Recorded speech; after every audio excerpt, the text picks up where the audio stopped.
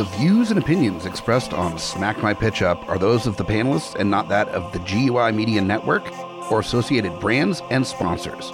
Listener discretion is advised. This podcast is rated R for violence, language, and nudity, because clothing is a prison and society will not cage me.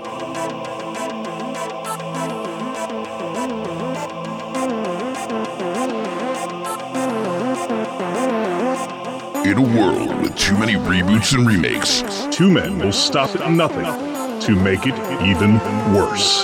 This is Smack My Pitch Up.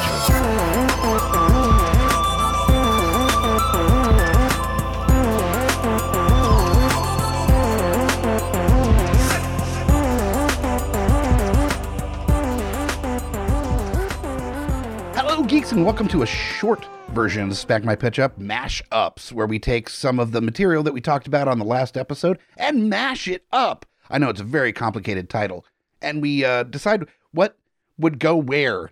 Basically, it's like fumbling in the dark, like your first time, where it's not going to last nearly as long as it should, and it's not going to be as satisfying, but it still happened. So this show is a brawl with all clasps. Yes, it is just sure. Infinite clasps. and the one that's helping me fumble finger in the dark along this episode, of course, is Tandy Woodard. Hey, kids. I'm busy with Grandma's brawl. I'll be right with you.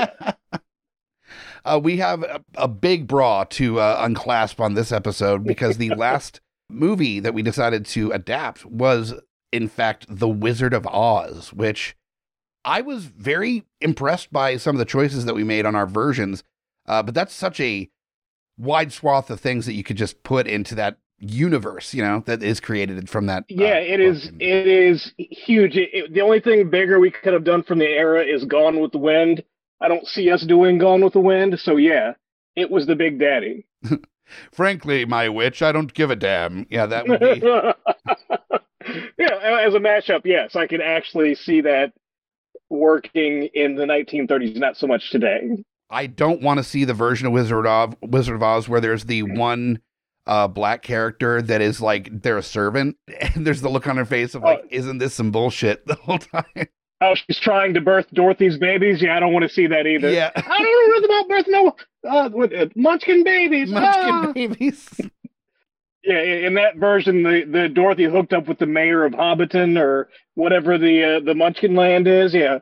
I guess it's just Munchkin Land. And it's just like little tin men that pop out. And she's got some explaining to do. Oh, so straight Titan, yeah. Yeah, her vagina pops like a steam whistle after she gives birth. I am horrified. Yep. Is there a tab for that? Well, okay, so not Gone with the Wind, for sure. But there are plenty of other things. We mentioned a couple that we could mash up Wizard of Oz with. And part of it is because you're talking fantasy world. And this is a fantasy world that in the story is almost separated by directions. So you could so easily just put another fantasy realm as another part of Oz. 100%. Actually, I was thinking of one that we didn't mention that is very relevant to the time period, which is C.S. Lewis's The Lion, the Witch, and the Wardrobe. I think that would slot in nicely as far as fantasy red herring. You could even make like I don't know, Aslan is the cowardly lion hiding out from his responsibilities in Narnia. Oh my goodness, you could have that half of the kingdom is following this like religious lion, and then the other half has accepted science because of the wizard. And the Wicked Witch is actually Tash, is the devil in those books. Yeah, he was the devil that the brown people worshipped as their god. Oh, no. A lot of racism in period literature, but yeah. Oh, well, of course. And that's the thing is that a lot of those books I read as a child, so those little things weren't really picked up on when you're a kid. I'm kind of glad that I read it as a child, so I got the wonderment without the like overt racism that was attached to it. It's just a given. Yep. That's like so usually you don't have to pick up on the overt racism because the books don't have any minorities. If it has anything exotic to fill those exotic spaces, they're going to be like, what is exotic that I'm familiar with? Oh, blacks and yeller people and browns and yeah. That's like everybody that knows Lovecraft knows that he was also like a really big racist. I mean, the name of his cat alone, which we won't get into, but yeah, that was just it's a known quantity. It's not like something that has been assumed by his literature. Like he was openly a racist, and that isn't really. Oh, that'd be a fun combination. Oh, Lovecraft and Oz. Yeah. Oh man, that would be. Oh, you've got the Wizard of Oz is one of Lovecraft's like men who seek knowledge. And that's how he got to Oz, but he's driven insane by the pursuit. So the wizard is completely insane by the time that Dorothy gets to him. And it's up to Dorothy to fight like Nyarlathotep or something along the way. And you find out that the green glow of Oz is not the city itself. It's the sleeping beast that slumbers beneath the city. And all of a sudden you realize that the city has strange, almost Egyptian-style writings. And the people have fish eyes. Fish eyes, yeah, definitely. The older ones are kind of scaly. I'm just thinking about the Munchkin guild with fish eyes, and that's never going to leave my brain now. That's just the thing that lives in there. Is fish-eyed Munchkin. Beautifully horrifying. Yeah, absolutely horrifying. That would be. Oh man, I would love, because I think at this point the Wizard of Oz and Lovecraft stuff are all out there, like able to be combined. By anyone who wants to. Oh, in public license? Public domain, yeah. Public domain, yeah. So, yeah, just like Pride and Prejudice and Zombies, you can take the material and just do whatever the hell you want to with it. So I would absolutely adore if a writer that was very well versed in Lovecraft just turned the Lovecraft lens onto Wizard of Oz and just made it this old gods, like Mountains of Madness are like, you know, Emerald City is at the top of the Mountains of Madness or something, where you're incorporating all these stories from Lovecraft into Wizard of Oz. Oh man, I would buy that in a fucking second. Yeah, and the thing is that there's extensive canon on both sides. There were like 19 Oz books. I think 12 of them are written by Baum and like the rest of them are written by somebody else. But there's a huge mythos behind the land of Oz. And then Lovecraft had a lot of literature. He wrote a lot of creepy stuff. And what's his face? August Derleth continued his mythos. So there's a lot of literature that you could pull from to put those two together. And in addition to that, you've got so many authors that have involved themselves in like the world that was created by these authors. I mean, there are a number of people that have written Lovecraftian tales involving those characters and monsters and gods, you know, that you can pull from as well. I mean, an example is Lovecraft Country, which wasn't written by Lovecraft at all, because he wouldn't have written that Not story. at all. Not at all. It was written despite Lovecraft. Yeah, but it kind of shares a mythos connective tissue with Lovecraft. Much like you've got, you know, the Watchmen series that was definitely not written by Alan Moore. You know, that's No, but it was so good because if they were like, what can we do to make this something that could be written by Moore if he was a little bit, if you thought differently. Just the thought differently is the nicest way you could possibly put it. I was both astounded by Lovecraft Country and by Watchmen on how you can take material that exists, you know, talk about a mashup, you know, material that exists in one sphere and you mash it into something else that it wasn't intended to, but it works. I mean, both of them worked. Lovecraft Country was definitely not for everyone. That was a very genre as fuck show that didn't mind being really weird. And yeah, so I did not see Lovecraft Country. I saw Watchmen, of course, but I didn't see Lovecraft Country, but I heard really good things about it at the beginning. So that first episode, everybody said it was amazing. It was incredible. I don't know how it followed from that, but what I gathered from Lovecraft Country while watching it was that it just got more bizarre as it went on. So I can see how as each episode went, it would lose some viewership because there was just points where people were like, all right, I'm done. I watched all the way through. I very much enjoyed it. I was looking forward to a season 2. There was going to be a whole lot that could have been done with season 2 that I was really excited to see. But it was a weirdo show, but somebody that has watched the Warehouse 13s and Eurekas and X-Files of it all, of just a lot of weird shit happening, not just the alien abductions and X-Files, but there's also like mollusk men and witchcraft and other dumb shit that gets thrown in. Lovecraft Country was kind of doing the same thing where there was the main Lovecraftian elements, but there was fucking time travel and like space stuff and all sorts of weird shit going on. And I was into it. It was fun. The Watchmen was a lot more cohesive as a story line goes, the series.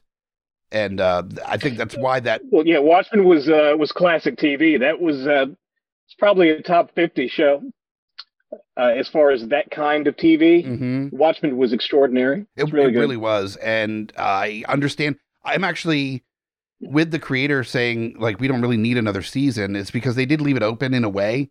They could have done another season. But I think it said what it needed to say. And so to force a second season when you don't have the right story for it, that it's not necessary. Like, if there was something specifically they were going to try to tell, absolutely, I'm in. But just to push it because it was so popular, no, I don't. Yeah. And it also to have the awareness to realize that you've created something that's cohesively complete and not want to ruin that, that's pretty huge. That's usually a creator's ego will get in the way, or the desire, mostly it's the desire for more money, but usually that gets in the way of having something that is perfectly, cohesively complete and just ruining that. And so, that is a shame. Kudos to them. That's why, you look back, even Wizard of Oz, to pull it back into our original conversation, is that if the first Wizard of Oz movie came out in like the 90s or 2000s, there would have been the next year a sequel. I mean, right away. Yeah. But the fact that this technology was new, the sequels weren't really even a commonplace thing at that point when Wizard of Oz came out. So the idea they had series. They had series. The Thin Man series. I don't think they had series for things that were expensive and, swing for the fences like the Wizard of Oz was. Sure. But if something could be made easily and relatively inexpensively, there were some popular series. They tried to wring the blood from those stones as well back in the day. Yeah. But not with these but genre speaking pictures. Yeah, no, probably not. But speaking of Lovecraft, I don't know if you saw the Photoshop edit that I put up on the Smack My Pitch Up Twitter page, based off of one of your takes, but it's basically Wizard of Oz and Elden Rings, with my inspiration being the Green Knight. It said The Green Light was the title, and it had like Elden Ring's versions of Dorothy and the Toto and the Tin Man and the Lion and the Scarecrow. So Elden Ring and the Wizard of Oz, a fine fantasy combination. And Elden Ring and all of the FromSoft games are also inspired by Lovecraft, so it gives you a nice visual starting point. There's a primer for what Lovecraft's visuals might actually look like in the world in a really cool way.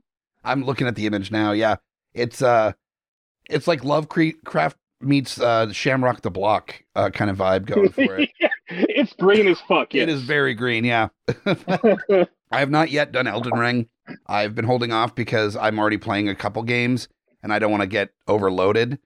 And just the other day there was a Steam sale and there was like 2 or 3 more games that I wanted to get and I had to hold off. So I will eventually. It's poison. Don't ever play it.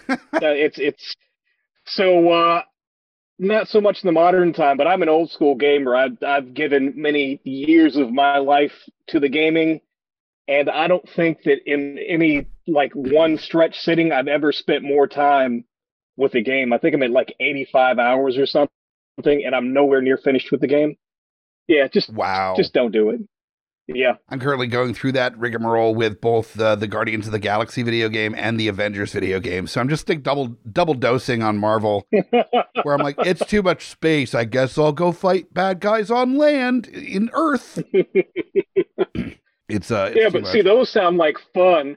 This is like a religion. Elden Ring is a religion.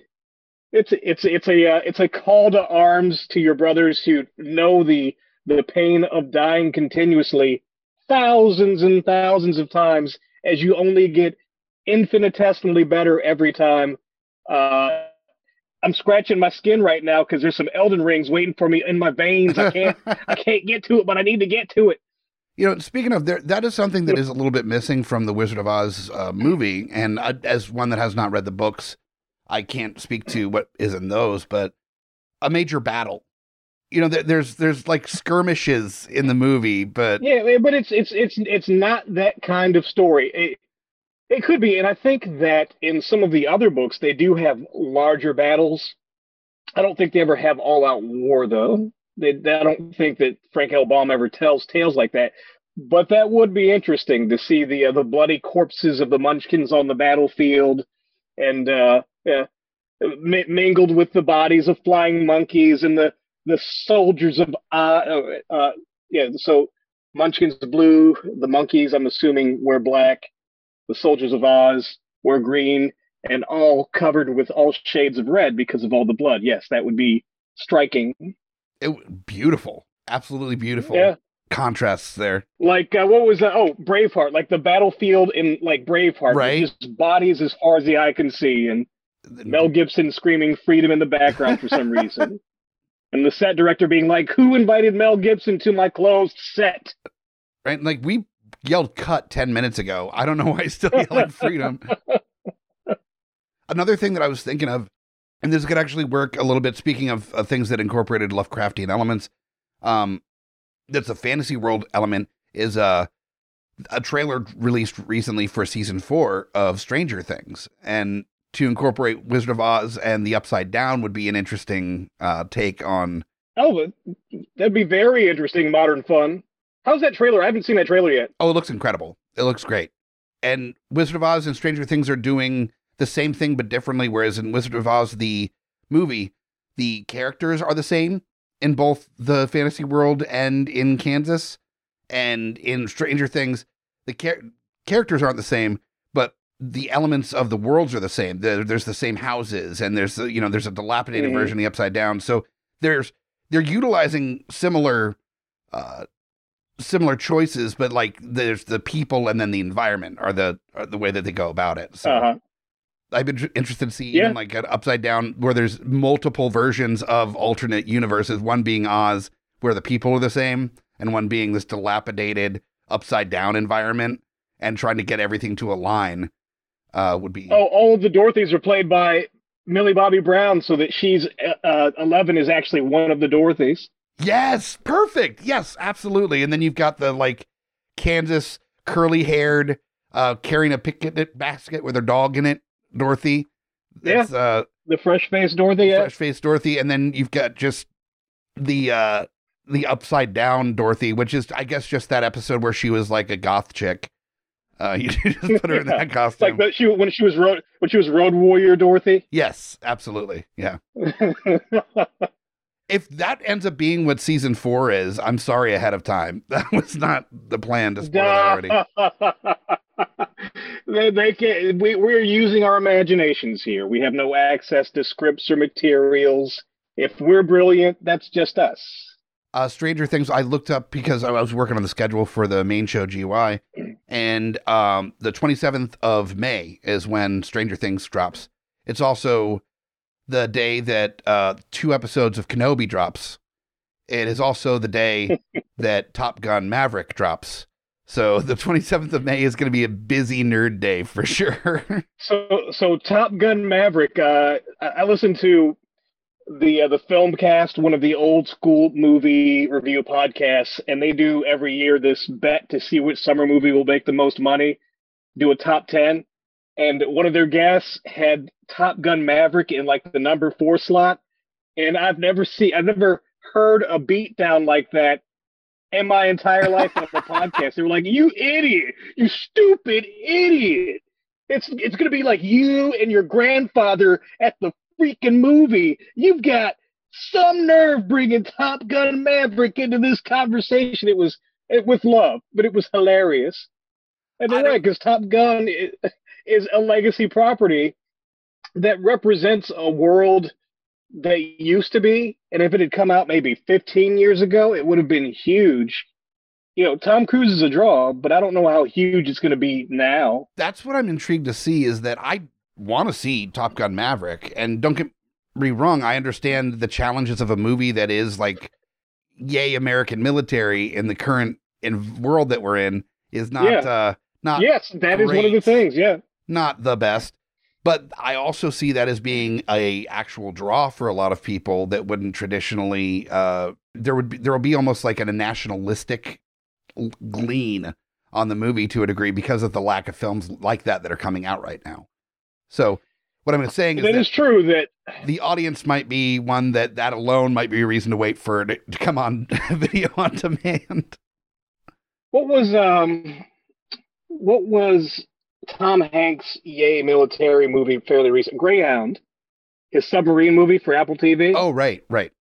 But the difference there is that's the last one I can think of. I feel like period movies, though, get a little bit more leeway because that's stuff that already happens. So there's like, there's an allowance to be okay about, no, that already happened. That's not like yay now war. That's like yay then war. It's different.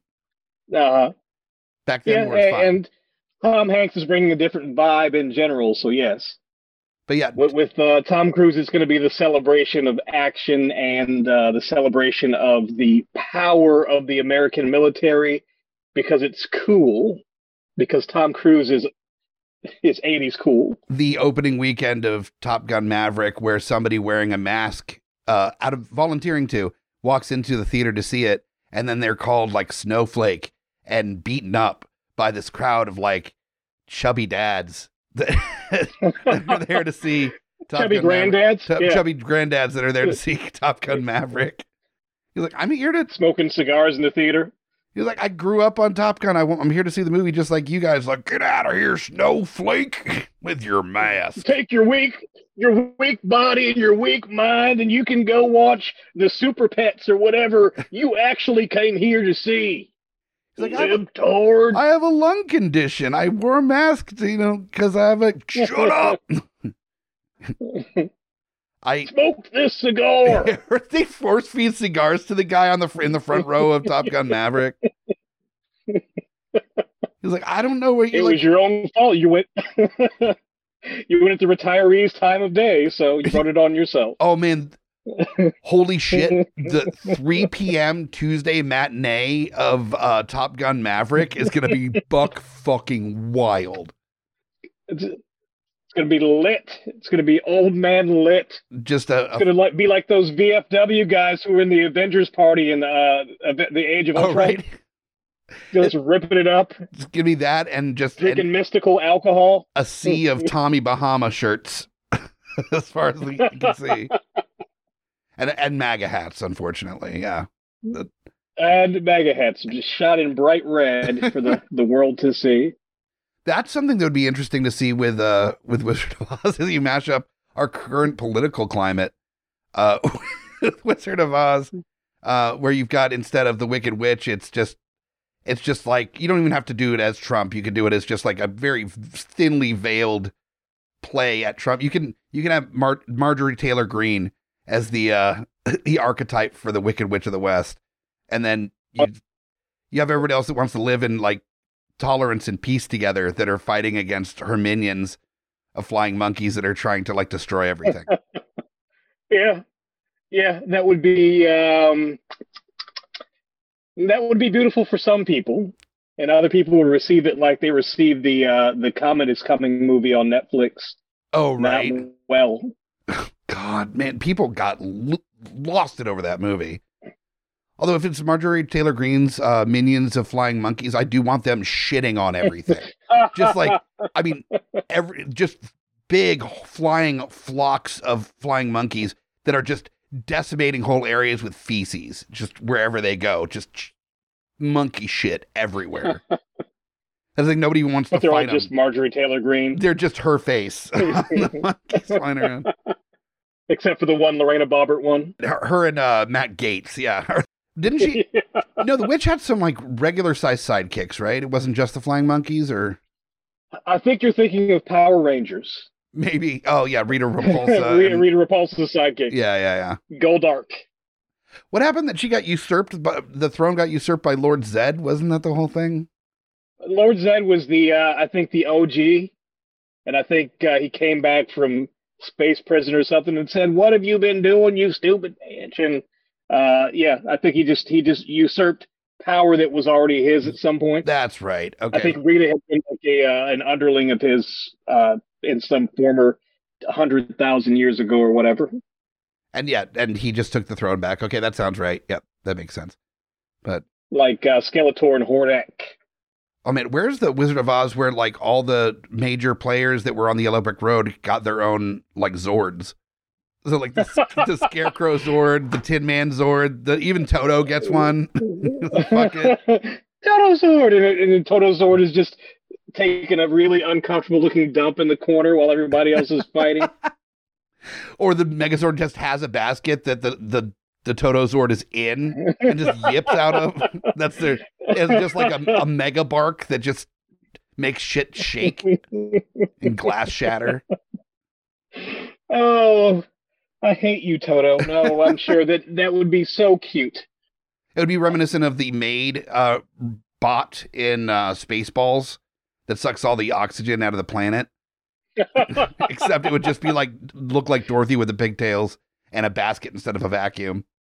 Very intimidating. I would love it. Same kind of graphics too. Same stiff-ass 1980s special effects. I would love it. You know, there's something to be said about using old school style effects in a modern movie. That's part of the reason why, and we won't wax too far poetic about it because, holy shit, that's another 3 hours of conversation. But Everything Everywhere All at Once, some of the special effects that they used, they weren't trying to make it look hyper realistic, and that's what actually made it work better. Yeah, it was incredible. They put a lot of effort and care into what they did, though. Even for things that were not supposed to look real at all, like Raccacoonie.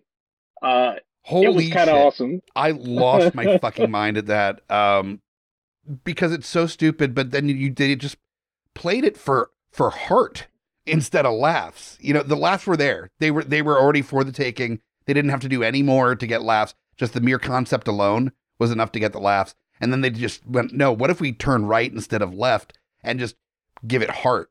Where you actually care about fuck. It was amazing. It was amazing in such a way that it's probably a whole conversation unto itself. It's actually more than a whole conversation because not only is there the appreciation of the movie and the experience, there's like a therapy session in there somewhere too.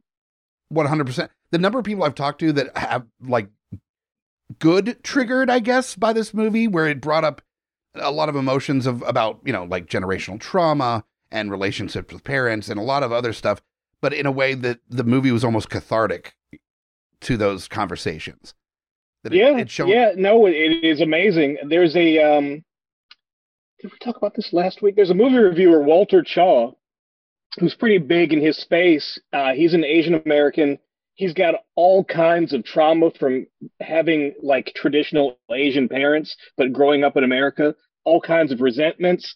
He said that just the experience of watching this movie made him forgive his mother, who he'd been estranged from for like 20 years or something. And he shared the stuff that she did that really hurt him. It was pretty awful stuff, but he's like, no, I understand just from watching this movie. I understand what my mother was feeling and where she was coming from. I forgive my mother. So yeah, it is something. It is something for people who have had certain experiences. Yeah, sure.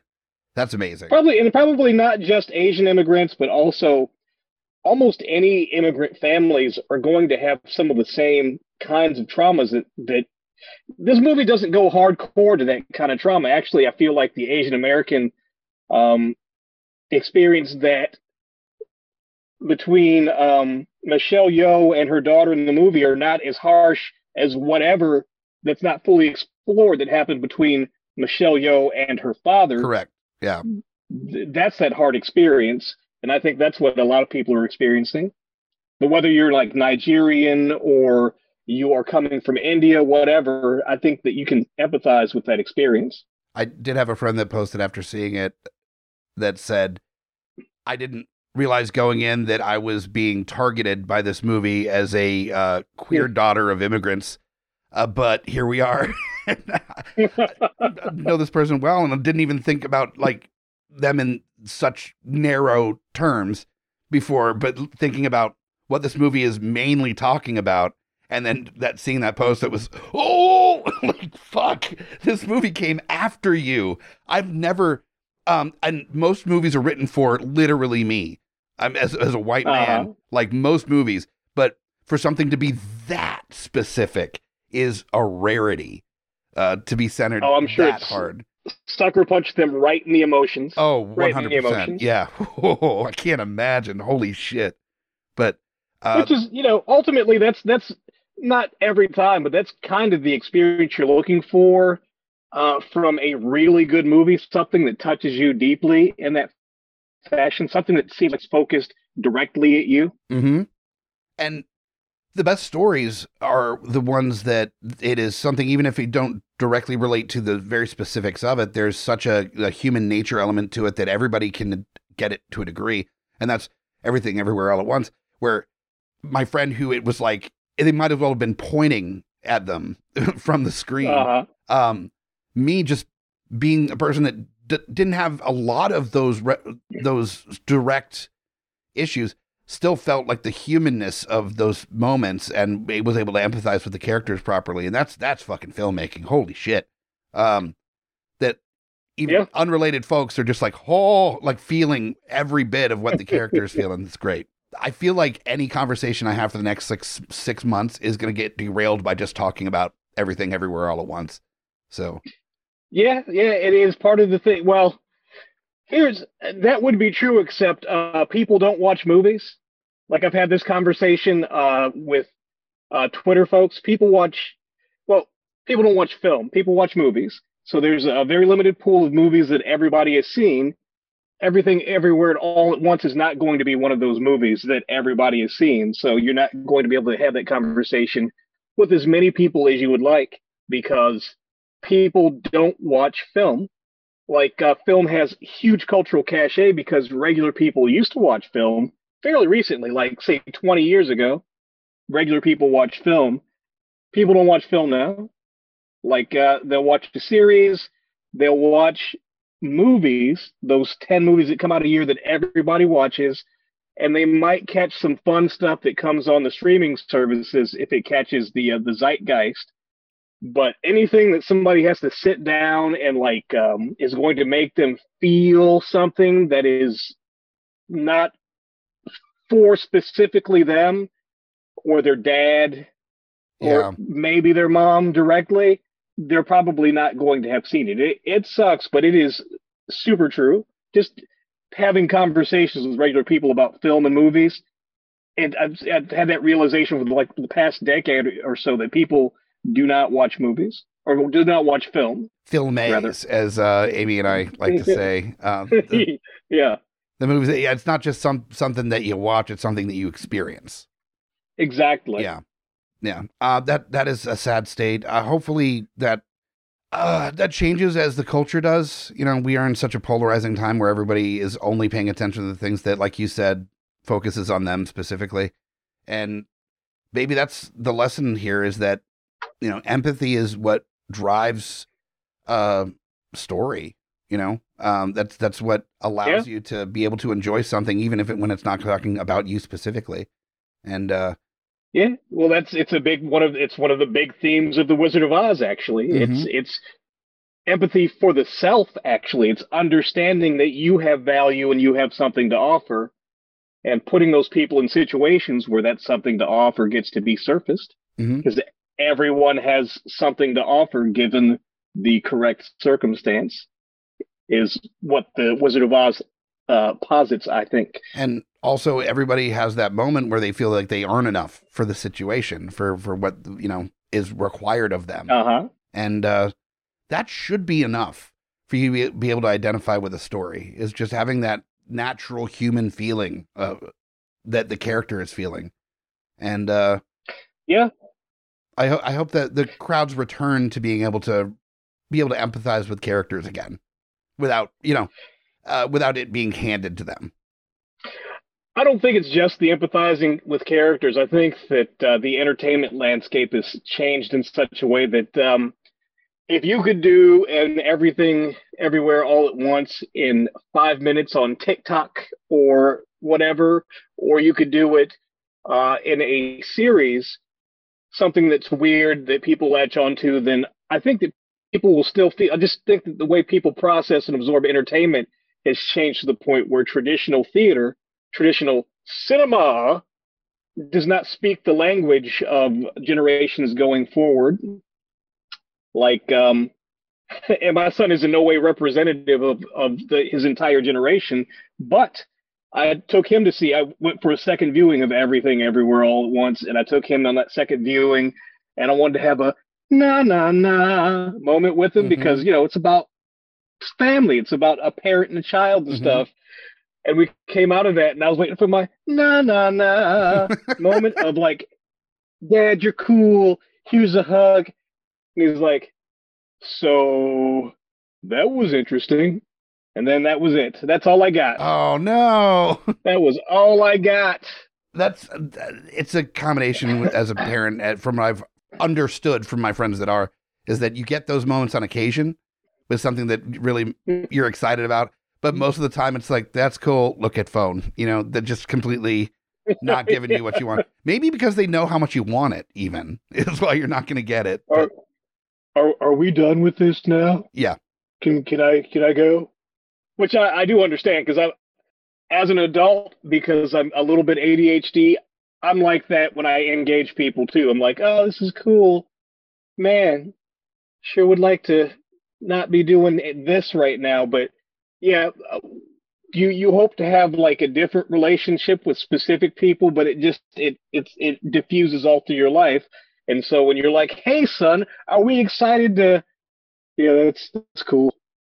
Is there more popcorn left? I'm going to go get some more popcorn, and then never come back and never ask you what happened when they were gone because they don't care. Oh, the future. That's going to be my kid with Star Wars, and it's going to break my heart.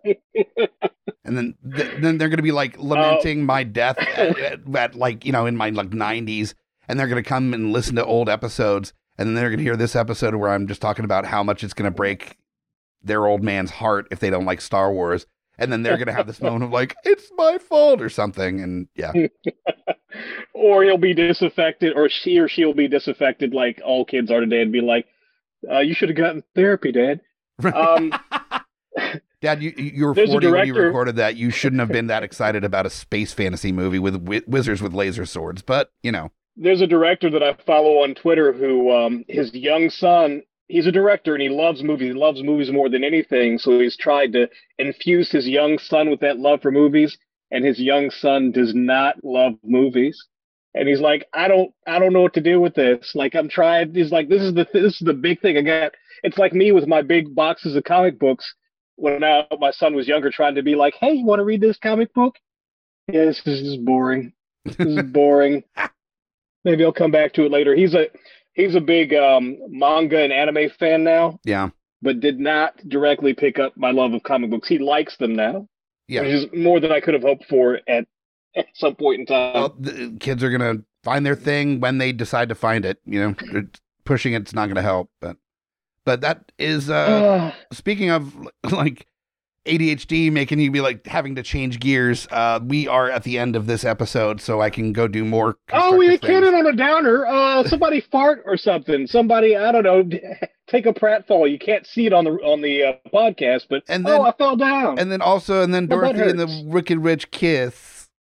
Okay, cool. I fell on my trophy and it's in my butt. I lost my mind. It was insane. Yeah. Yes, it was. You knew it was going to happen. You saw the setup. Oh, yeah. The payoff was an hour and a half later. So much worth it. Oh, so fucking worth it. But hopefully this episode was worth it for you, our listeners. And tune in next week for another full-length episode of Smack My Pitch Up, where we pitch, I don't know, something. I don't think we figured that out yet. Yeah, we'll get it. We'll get it. We could do like I don't know. We could do. Oh, look, I bought Hansel and Gretel. We could do that. I don't know. Whatever. We could do a Grimm fairy tale. There's plenty of wiggle room with any of the Grimm fairy tales, really. But have any of those been made into significant motion pictures? Not Hansel and Gretel, but The Brothers Grimm, which was a Terry Gilliam movie. I remember that one. That was bad. It had who was it? Was it Matt Damon? It was It was Matt Damon, yeah. Matt Damon and I don't remember who the other guy was. I forget who else was in it. Yeah, but it was not good. Very not good. And what was upsetting is it's like one of my favorite directors as well that did it. So I was excited. It's like, it's Terry Gilliam doing a Brothers Grimm movie. This is going to be so dark and weird and twisted. And then it was just this like fucking studio garbage that came out. Yeah, I remember it. I have seen it. I don't remember anything about it. They were like con artists, and then they came into some real stuff. They were like, oh shit, it's real. Yeah, that was the whole thing. They were going town to town telling these stories about how they killed witches or something. And the town's like, ooh, stories. And then they found a town that had a real witch, and they were like, oh fuck. The end. That's the story. That's the whole. Yeah, so I remember that as a basic setup, and I don't remember anything else about the movie. I don't remember much else either. It was a very forgettable movie, so that might be the way to go. So we're not doing that. or not. But we'll figure it out. The best way to figure out what we do is to rate, review, subscribe to this show anywhere that you can subscribe to your podcasts.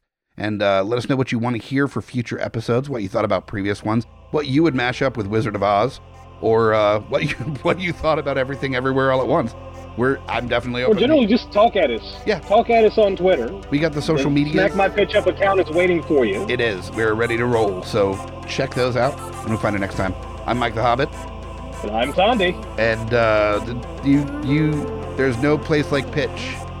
There's follow that pitchy brick road. Pitchy brick road. Ugh.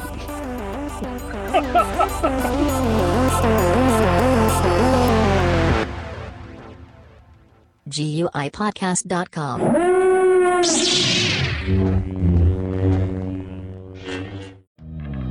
Mike the Hobbit here, Lowdown Brown, inviting you to check out Geek Some of the Influence, a podcast that pairs booze with conversation with good friends. and a little nerd culture. We get a lot of colorful conversation out of our episodes, but it is here for everyone, no gatekeeping. Always level up everything we do. We'll punch up, never punch down. Exactly. So check out Geeks Under the Influence everywhere you get your podcasts, and join us or die. Shut the fuck up, Hobbit.